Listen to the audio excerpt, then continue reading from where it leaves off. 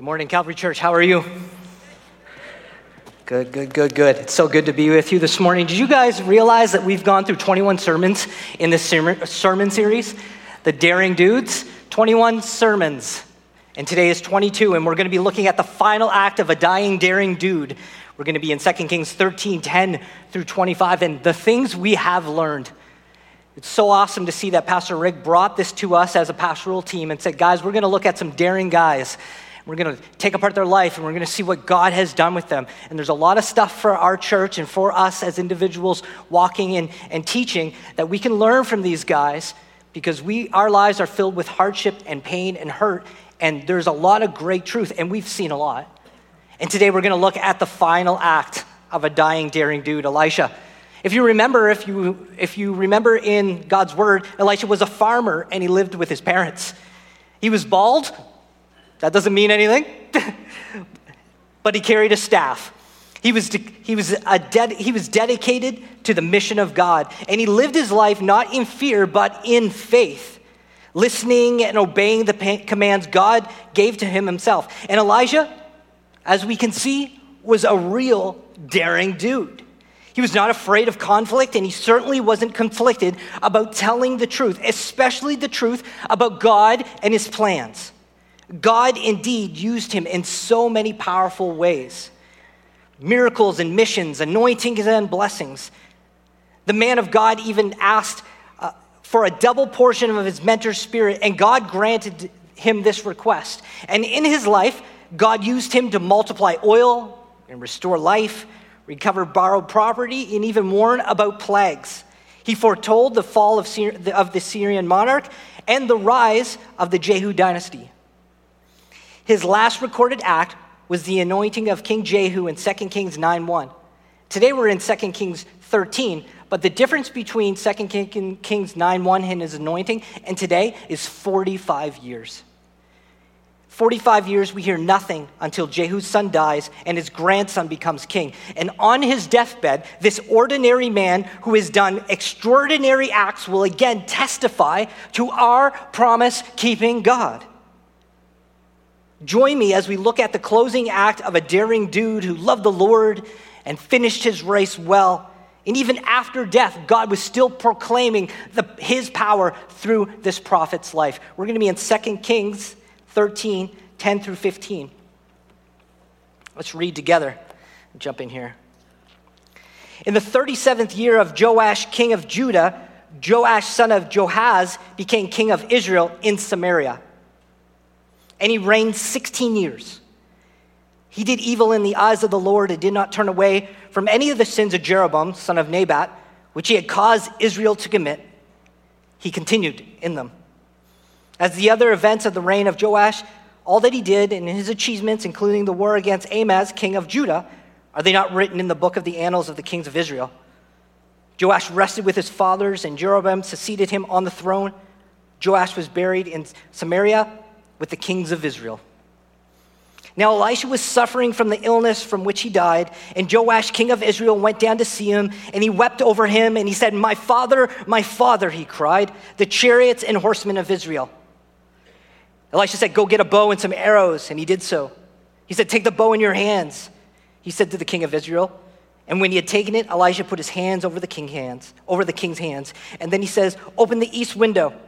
And he opened it. Shoot, Elisha said, and he shot. And the Lord's arrow of victory, the arrow of victory over Aram, Elisha declared, you will completely destroy the Arameans at Aphek.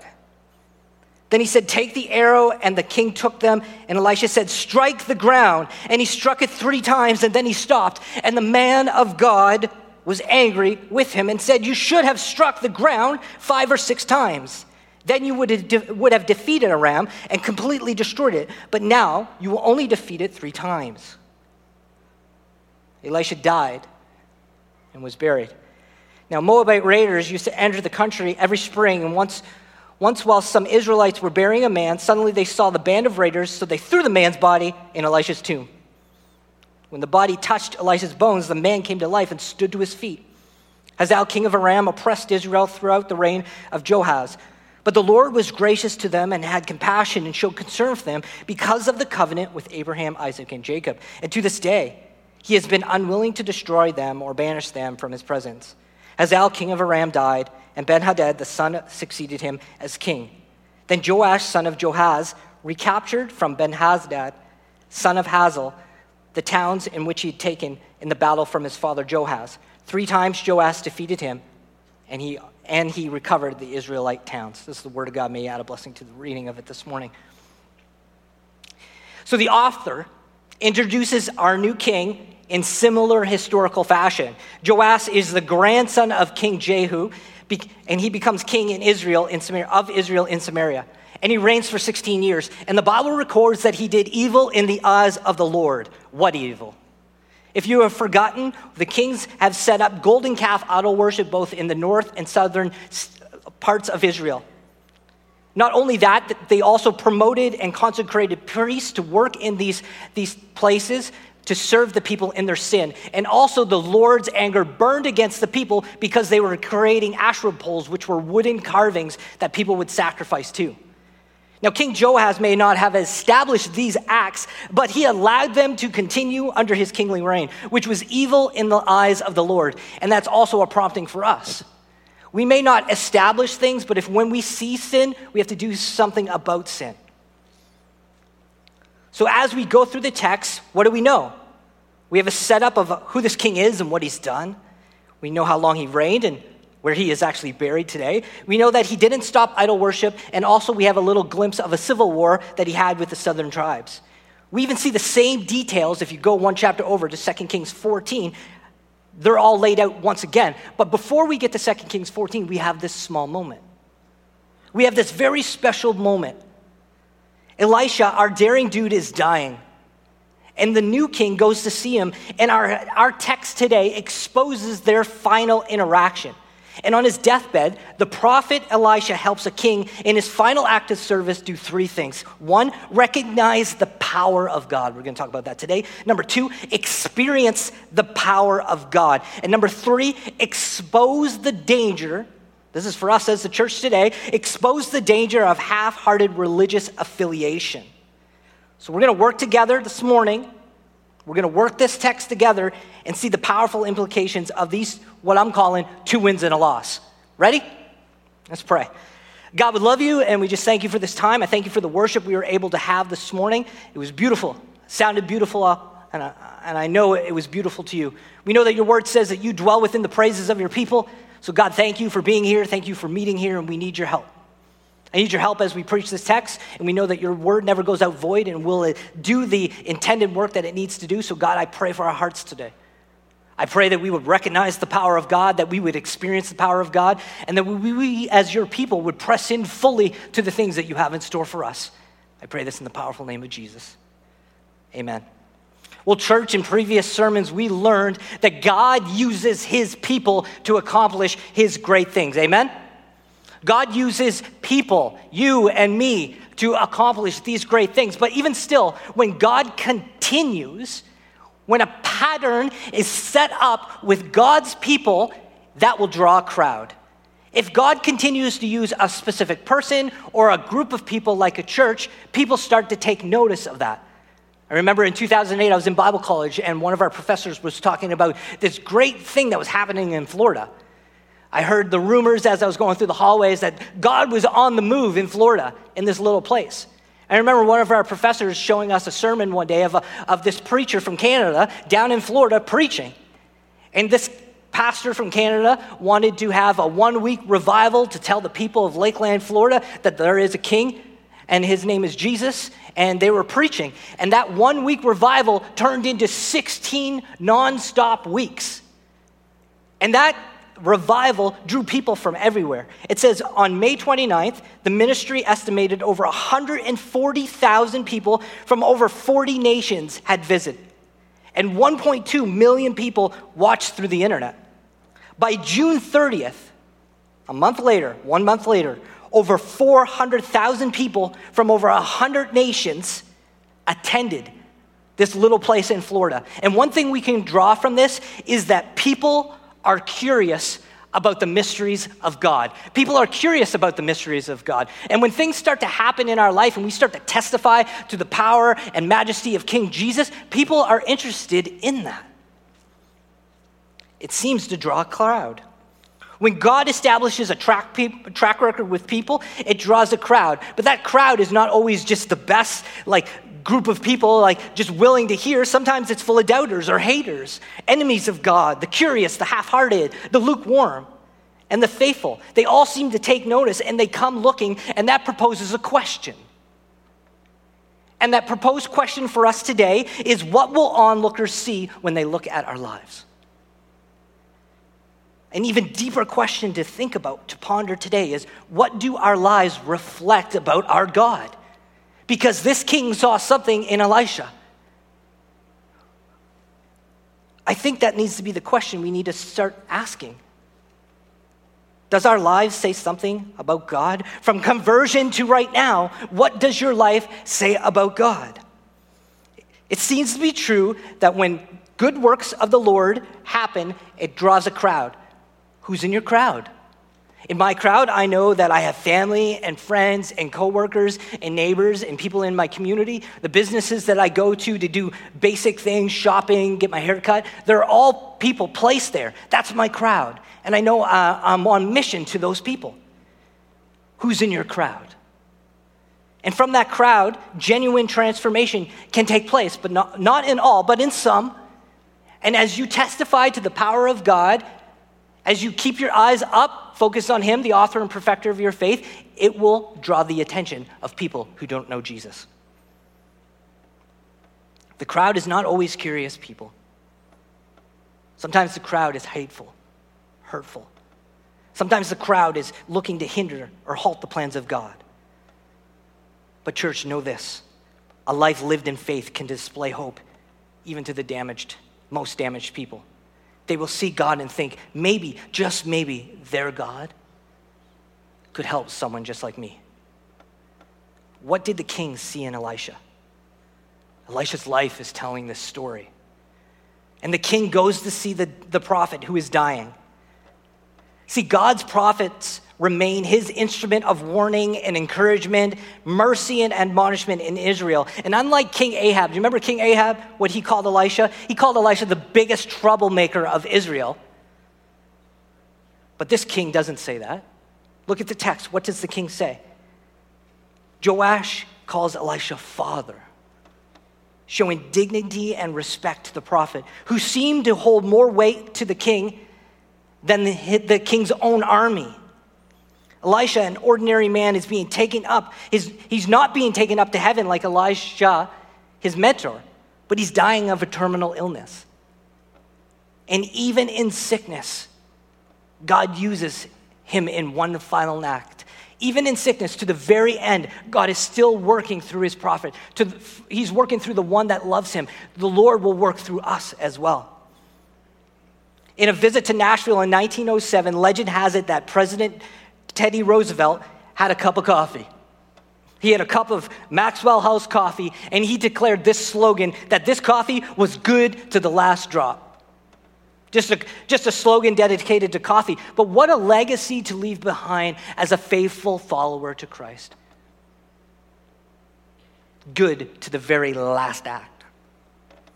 Paul shares in Philippians 2:17, but even if I am being poured out like a drink offering on the sacrifice and service coming from my faith, I am glad and I rejoice with all of you. Use me, Lord, is the testimony of Paul's life. Use me is the testimony of Elisha's life. Use me is the testimony of the church.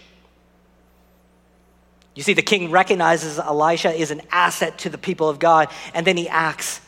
The king goes.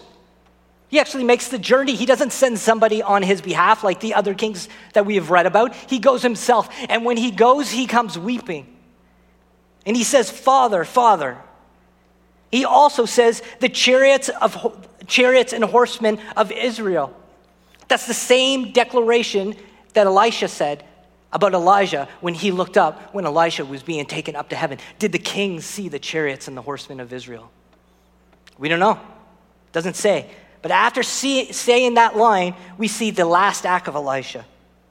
On his deathbed, the prophet Elisha helps a king in its final act of service recognize the power of God. Are you recognizing the power of God in your life? If you go one chapter back and you read about this king's father, you're going to take note that the king's father left him a very weak army. Chapter 13, verse 7 says, 50 horsemen, 10 chariots, 10,000 foot soldiers. You go back 2 verses to verse 5, you'll see that Joash's father sought the Lord, and the Lord provided a deliverer. But the army, well, that's hardly an army at all.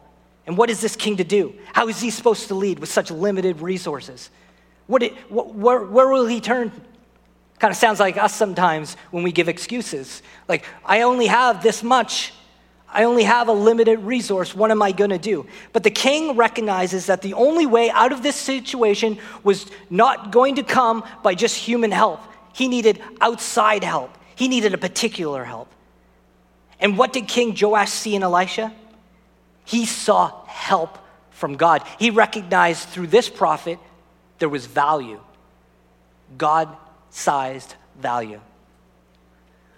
Leah, my sister, how are you this morning? I saw you worshiping. I looked over. I said, I'm going to use you in an example today. Why don't you come to the stage? See, you never know what's going to happen at church, so be warned.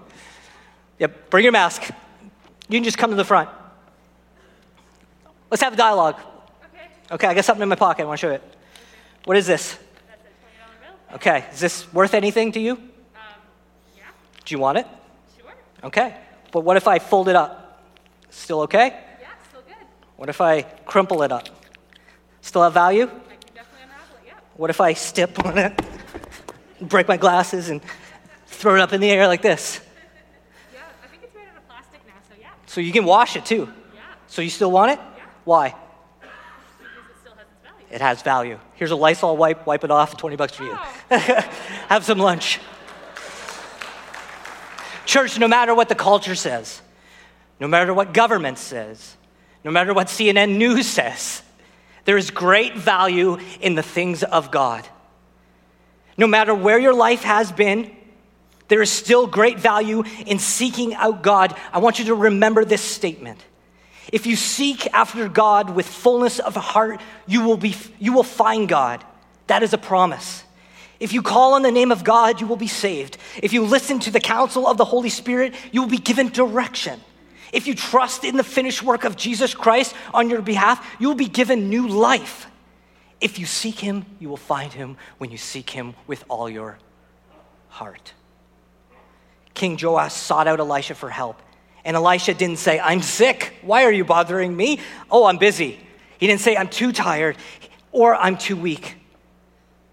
If you go to God, he will listen to your requests. How he deals with your request may not be what or how you expect it to be, but God will listen and he will act. Let's look together at the text and see how Elisha acts towards King Joash. In verse 15, we see some instructions. Elisha gives the king 4 instructions. He says, 1, go get your bow and arrows. He says, open the window. He says, strike or shoot. And the 4th thing he says is, strike the ground. Joash goes from recognizing the power to experiencing the power of God. He tells him, first, get your bow and arrow. Get your war tools ready. I wanted to bring in a bow and arrow today. I really did. But I have a track record of breaking things and setting things on fire and hurting. I don't want to hurt anybody because I don't really know how to use a bow and arrow. So I didn't do that today. But wouldn't it be cool if I had one? Especially a crossbow. But King Joash is told to go get his war tools. And Elisha tells him to pick up his bow and arrow. He tells him to pick up the bow, actually, and put it in his hands. And then once the king is holding the bow, Elisha puts his hands on the king's hands. With this one symbolic act, Elisha is telling the king that when he enters into the battle, he enters the battle with the Lord's blessing on him. What did King Joash receive from Elisha? He received a covering, a blessing. If you have the righteousness of Christ in your life, you will never be forsaken. You will never be alone. Can we just stop, church, for just a moment? Just take in the gravity of this one act. Elisha placing his hands on the king's hands. It's so simple, but so profound for the heart and mind. This moment, it's kind of huge for us today when you really think about it. How many of us actually are fighting battles right now? If we would be honest, probably a good number of us. And when you're fighting a battle or you're going through some turmoil, you're just uneasy about what the future holds, you kind of feel hopeless sometimes. You might even feel fearful. The thing you may have to face this next week that's coming up, you may feel overwhelmed. Have you ever been facing a particular battle and feeling alone or afraid or worried, and then someone close to you says, a friend says, hey, I'll go with you. Hey, you're in need, I have extra, here, have this. And then you go from hopelessness to hopefulness. I remember dealing with a particular moment with Laura when she was getting radiation done. Laura was getting radiation to her brain on one particular appointment. And Laura's in the room, and I'm sitting in the waiting room by myself, and a nurse wheels this older gentleman down, probably in his 80s, and he is very feeble and wrapped up, and he is there, and he is shaking, and he's scared. And this was breaking my heart watching, because he was alone going through this, and I couldn't imagine going alone through something like this. And I said, sir, are you okay? And he said, no, I'm not, I'm afraid. And as you look at this man, and he's so little and frail, and he begins to tear up, and he's crying because he's nervous. I said, well, what's happening today? What's going on? What are you getting done?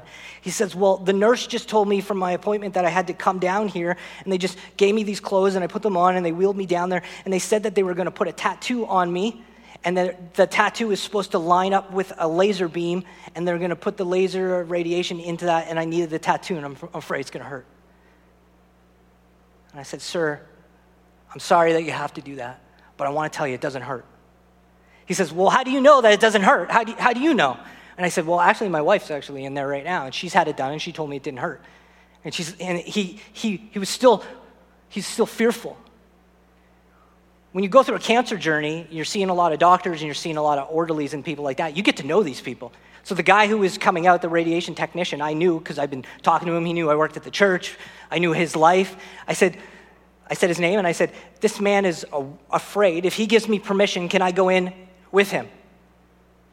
And that one moment, you could see hope being restored to this little man. He stopped crying. He says, I give him permission. So him and I get his wheelchair, and we walk in, and we go in, and he gets up on the table, and he has the tattoo placement, and they mark it all up, and I said, are you okay? He said, it didn't hurt. I said, yeah. I said, didn't hurt. I said, but you didn't know that, right? You didn't know what was coming. There's power knowing that somebody is with you always. If you are in Christ, you need to hear this. God goes with you. Some of us may have experienced similar transactions with people, but I want to tell you this. If you are in Christ, he goes with you. Some of you don't know that. Some of you are not recognizing that. Some of you have not experienced the power and presence of God. We need to have a symbolic moment here today, just like the one we're reading about in this text. If you're in Christ, you will never, ever be alone. He will never leave you. He'll never give up on you. He won't even cast you away. This is a biblical promise. This is sustaining hope for us. This is how I get through it. When things are up to my eyeballs and I don't know what to do next, I know I'm not alone. Even when I'm alone, I know I'm not alone because he is with me and his word will direct me and his spirit will counsel me. It's a biblical promise that Jesus will be by our side. If you are in Christ, you are not alone. And I don't know who needs to hear this morning, but I'm going to say it. If you're battling right now without the presence and power of Christ, you will feel turmoil. You will be exposed to spiritual attacks, and you will feel hopelessness. You see, self-will and self-motivation are not weapons that are useful in the battles we face day by day in this broken world. You see, Positive thinking may be good for the emotion of that day. The, hey, I'm going to grab life by the bootstraps and I'm going to do this, is a complete joke against our enemy. It's a joke. He laughs in the face of that. See, the enemy you face without Christ, he actually knows Christ. He knows his power. He knows his sacrifice. He knows his love, and he hates it. And the enemy will do everything he can to distract you, confuse you, and use you so that you do not put your trust in Christ, so that you don't recognize, you don't experience, and you don't press in. And life feels always hard all the time. He loves it when you try to enter these battles in your life without the presence of God, the blessing of God, and the protection of God. That's why we need to suit up. Because the enemy you face without Christ is a liar, he's a thief, and a killer. And without Christ, you go into this battle alone. So we need to think about that. And what did King Joash receive? He received confirmation to go in the battle. He was about to experience the power of God. With one simple act, the king experienced the ultimate power and presence of God. When you go into the battle, you go with the Lord's blessing. We get all of that from one hand over another. And so many times we've probably read, if you've read that, you might have read quickly past that and missed the power of that moment. Is the hand of God placed on your life? Are you experiencing the power of God in your life to overcome our fleshly battles? Do you have assurance of faith in your life? If you're answering no to any of these things, please come and talk to your pastors. We will show you in the scriptures the truth about Jesus Christ. So the king, he's holding the bow. Elijah puts his hand on him. Then he says, go open the window. But not just any window, you have to open the east window, because the battle will take place in the east. He's not only recognizing the power of God, but he's now experiencing of the power of God, of what God does in our life. He gives us direction. So go open the window, but go open the east window. And when you open it, what I want you to do is shoot. Shoot the arrow. Picture the king inside, looking out the window, pulling back the bow and letting the arrow go. He shoots from the inside out. You need to suit up on the inside so you can be sure of the battle that will take place outside. The people of God, we come here, we need to suit up in the house of God. We need to come with open hearts. And as God opens, as the word of God is open, we need to take it in. We need to dress up, Ephesians 6, in the battle armor to go out so that we can face the battles outside. We shouldn't be fighting inside. We should be arming up. We should be gathering and suiting up so that we can face the battle that will take place outside. The king opens the window. And then the big declaration comes. Elisha tells him to shoot, and the king shoots. And Elisha proclaims the Lord's arrow of victory. The arrow of victory over Aram. I can just picture Elisha's in his 60s now. He's dying. This is his last act, and he's pulling all his strength together. He's full of zeal. He's full of love and passion for the Lord. He's on fire, and he's declaring the Lord's arrow of victory.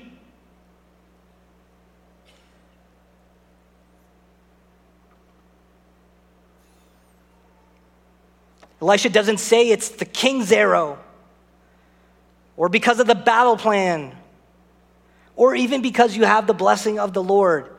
The battle is only declared a victory because of the Lord's arrow. It is the Lord that will defeat the enemies of the king. The Lord will show mercy to his people once again. The big idea for this whole sermon series is the people of God keep messing it up. And someone tells the truth and the people repent and God shows mercy and grace. There is hope for even us.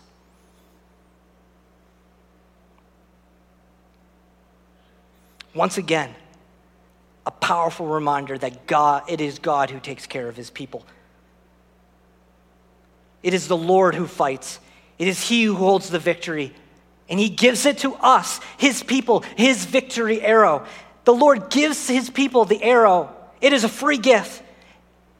We are to take it and believe and not doubt. Jesus himself in Matthew 21:21 replied this. He says, truly I tell you, if you have faith and you do not doubt, not only can you do what was done to the fig tree, but you can also say to this mountain, go and throw yourself into the sea, and it will be done. The power of faith, recognizing, experiencing, believing. Do you have the Lord's victory? Do you have the arrow of victory, the salvation victory? Do you have it? See, the war on death was won. We sang about it. Christ is our victor. He has given us the victory so that we may live. Have you exchanged your sin for his grace, the great exchange? See, the war has been won. And are you recognizing the power of God? Are you experiencing the power of God in your life? Two important questions. The king did. He recognized and he experienced. And what the king does next is an all too familiar pattern that seems to even take place today. The victory is given to the king, but then a test follows. What will you do with the Lord's victory in your life? What will you do with what the Lord has given you? And I call this the loss. King Joash fails to press in fully to all of God. And what Elisha does for us is he exposes the danger of half-hearted religious affiliation. So, see, as God's people, sometimes when we think we have all that we need, we kind of put God on the side. We stop pressing into God. When people have their fill, they seem to pull away from God. And as we read in the text, Elisha tells King Joash to take his arrows and strike the ground. And this is not taking him a bunch of arrows and hit the ground. He's saying, take the arrows and shoot them. Show me what you're going to do in the battle. And I can just imagine this experience because Elisha is fired up. And King Joash takes his bow, puts the first arrow on, draws it back and shoots. And I can just feel Elijah just like, yeah, the Lord's arrow of victory. Show me again what you're going to do. He picks up another arrow. He shoots it. Awesome. Look what the Lord is doing. He has victory. Third arrow shoots. Yes, go. And then he stops shooting. Church, we got to stop. We can't stop, actually. We can't stop shooting. We got to keep pressing in. We got to keep going. Whatever God calls us to, and we are called to the lordship of him in our life, we got to keep pressing in. We got to keep going. See, Elisha is fired up, excited. He shoots 3 arrows. What did the king think? Well, I'm going to win this. I'm going to win the battle anyway. What do I need to shoot all the arrows for? The king holds back, not knowing that the lack of zeal translated into God's limited blessing. Don't stop shooting. We see that Elisha, on his very last act, is angry. He says, why didn't you shoot 5 or 6 times? You could have completely destroyed. You only shot 3 times. But the prophecy does come true. Verse 25. He defeated the enemy 3 times. God keeps his promise, but we have this warning. We as God's people can't give up on the pursuit of God. We as God's people need to press in even more and not take a break on it. Look at it like this. Our life is like a car. Just imagine that. And the blessings and mercy and grace and the salvation and the Lord's victory arrow is all the gas that we need to move the car. You need the gas to move the car, and the goal is to get from here to there. And God gives you the gas, and we start to move forward. He gives you that salvation. He gives you that mercy. He gives you that grace, and we start going fast, especially at salvation. But then as life happens, we begin to coast. And sometimes we even take a pit stop in our faith. Sometimes we even slow right down and we don't move. And we stop recognizing the power of God. We stop experiencing the power of God because we're not pressing in to all of God. And we get stuck. And when we get stuck, we cry out, God, I need you. And what does God do? He gives us what we do not deserve. He gives us that grace, that mercy, that forgiveness. He gives us the ability to move forward. But then when life gets hard or confusing or inconvenient, the people of God pull back. Church, this is the only time I'm going to tell you that you can put the gas pedal to the floor. You are allowed to open it up and go as fast as you want with God. Go hard after God. Keep shooting. Use all your gas up pursuing the will of God, the presence of God, the power of God.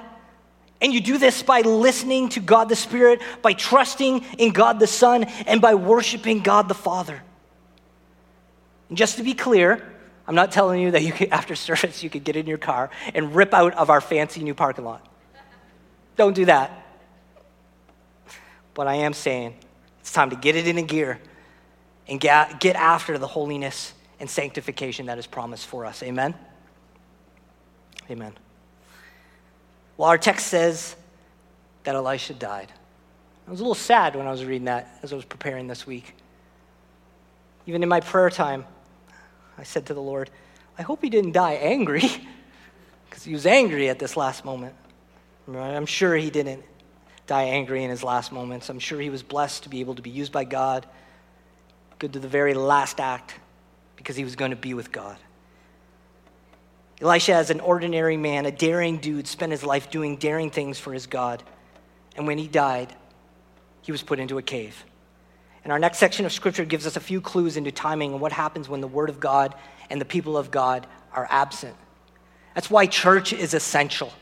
That's why we can't give up on this. We can't give up on what is true, and we can't give up proclaiming the truth that we know. Because when we stop, raiders come. We have a scene, it's springtime, some Israelites are burying a man. It's taking place near the cave of Elisha. As soon as the prophet is dead, the next verse tells us that the Moabites are invading the land. These are ruthless killers who come to kill and destroy. The Israelites bearing the body see them coming. They get scared. They throw the body in the tomb of Elijah and they run away. They put the body there. What happens next is a hope moment for us. The man's body touches the bones of Elisha and he comes back to life. Elisha's dead body, one author says this, Elisha's dead body communicated life to another body. It's a great miracle. It is the great miracle played out in plain indication of another life after this. Death is not the end.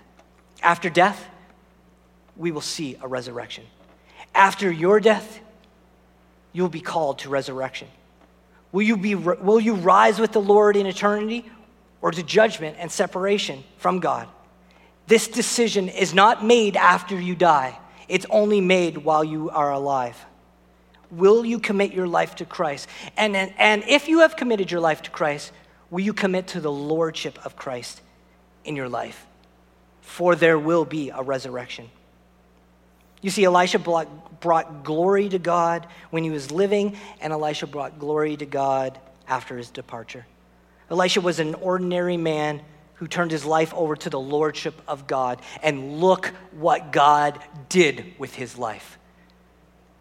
The only question left from this series is, what will God do with yours? Let's pray. God, thank you for this time this morning. God, will you help your church to recognize and experience and press in full to what you have for us? I pray that our church would be a church that draws crowds, that you would begin to move in the leadership here and the people here, that we would be of one mind and one heart and one baptism and one spirit, doing the things that bring honor and glory to you, God. I pray that you would protect us and keep the enemy at bay. I pray for our people. I pray that as they are recognizing your power, as they are experiencing your power, as they are pressing in to all of you, God, that you would do wonderful and amazing things. I pray for people in our family to be saved. I pray for our neighbors to be impacted. I pray for our community to change. We need to pray big, bold prayers like this, because we know that we have a big God who can do this. This is not a big request to you, but it's huge for us.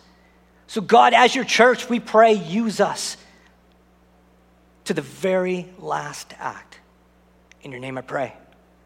Amen. Well, church, have you decided to follow Jesus? As the band Journey states, don't stop believing. There's great value in the things of God for you. God has given these treasures as a gift to us.